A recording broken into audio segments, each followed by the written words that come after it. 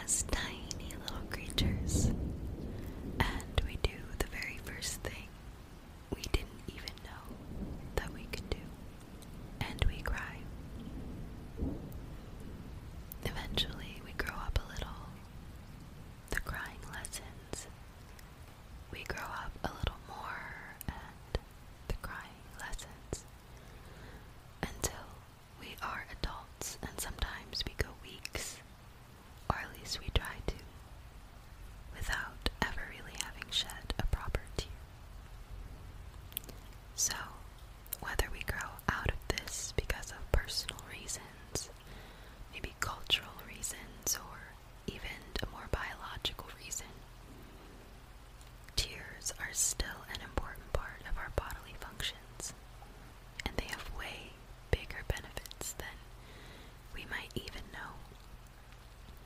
So, let's discuss tears, and as it applies, crying. Tonight's episode is going to be brought up into 5 parts. The first part being the makeup of tears, how tears work and why we need them, why we cry, the good, the bad, and facts that didn't fit. So, the makeup. Tears are described on Wikipedia as clear, liquid secreted by lacrimal glands, found in the eyes of all land mammals, except for goats and rabbits. Tears are made up of 3 layers. The mucose layer, which keeps the tears attached to the eye. The aqueous layer, this is the thickest layer and contains electrolytes like sodium, which gives tears the salty taste, bicarbonate, chloride, and potassium. It also contains proteins and glucose. This layer hydrates and keeps bacteria away. And then there's also the oily layer, which prevents the other layers from evaporating, and it also keeps the tear's surface smooth so you can see through it. There are 3 types of tears. We're going to go through them. We have the basal tears, the reflex tears, and the emotional tears. The basal tears are also known as continuous. These tears are always in your eyes to protect from debris. The reflex tears or irritant tears form in your eyes when you're exposed to irritants such as smoke or onion fumes. A little side note is that when you cut onions, it releases an enzyme that causes the formation of a chemical that goes airborne. It irritates your eye. This chemical is called synpropanethyl S oxide. Potentially. Maybe it's pronounced differently. I'm thinking. And then the emotional or psychogenic tears are produced when you're sad, when you're happy, or feeling another intense emotion. Part 2. How tears work and why we need them. The lacrimal gland is located just above the outer corner of the eye, and when we blink, it spreads the tear across the surface. Tears then drain into the openings of the eyelid, and then through ducts to the nasal cavity.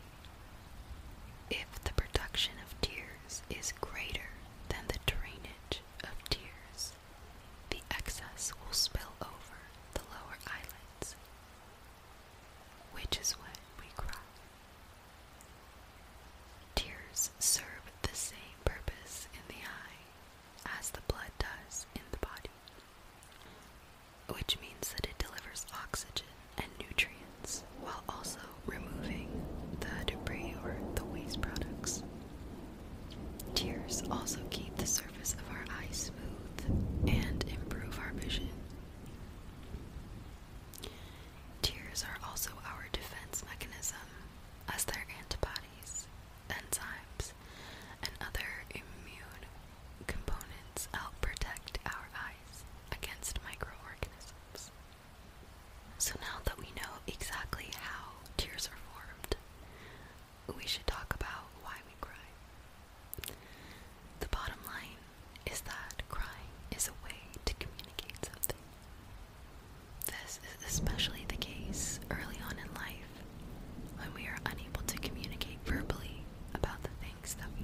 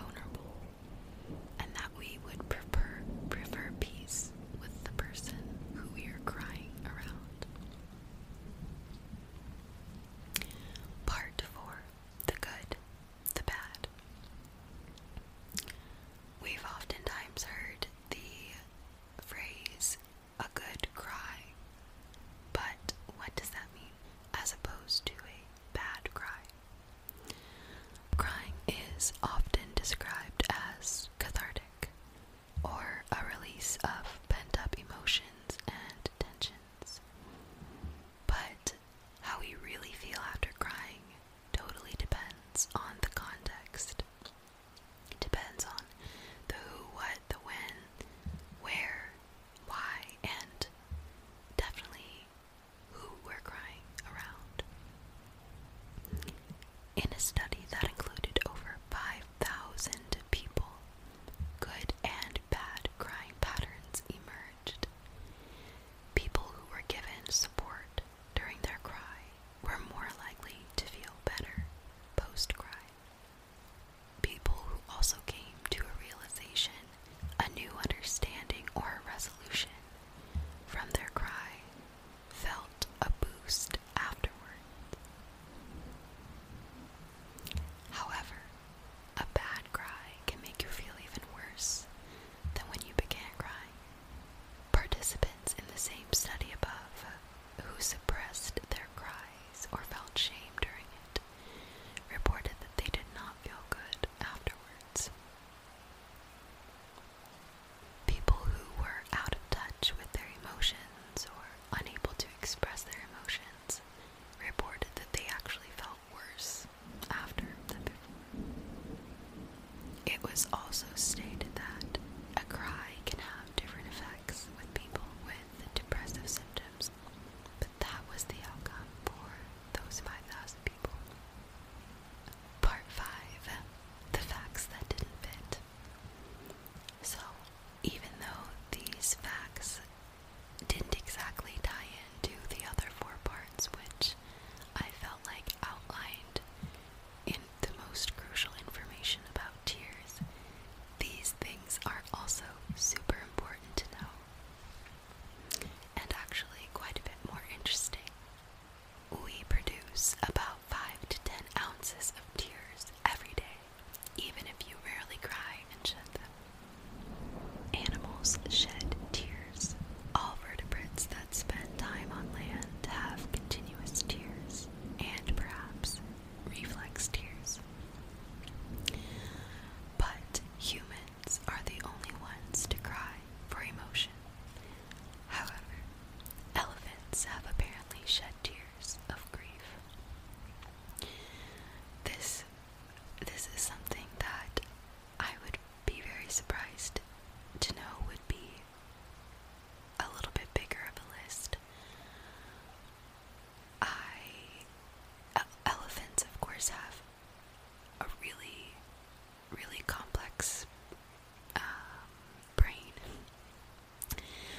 But I definitely feel like I've seen videos of other animals crying or expressing what I felt like was emotion, especially grief.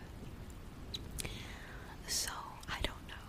I want to say that there is a greater list that doesn't just include elephants, but we may find out in a few facts later. It's also known that babies cry about 1 to 3 hours each day. Surely most parents would attest to that number being much higher. And eventually, some of those parents can even tell what each cry means. And even though babies cry, they don't always produce tears right away because their lacrimal glands are not fully developed in the first month or so. So they may even go the first month or so without ever producing a tear because their little tear ducts aren't ready. We make about 15 to 30 gallons of tears every year. So I know we've used the expression, I just cried and I cried and I had no more tears left. Well, that's actually not the case. Even if our tear production slows down due to health or age or injury, we can never run out of tears. Crying is not the same in every language. We all cry differently depending on the culture we are most familiar with. This opens up a topic that I won't get into too much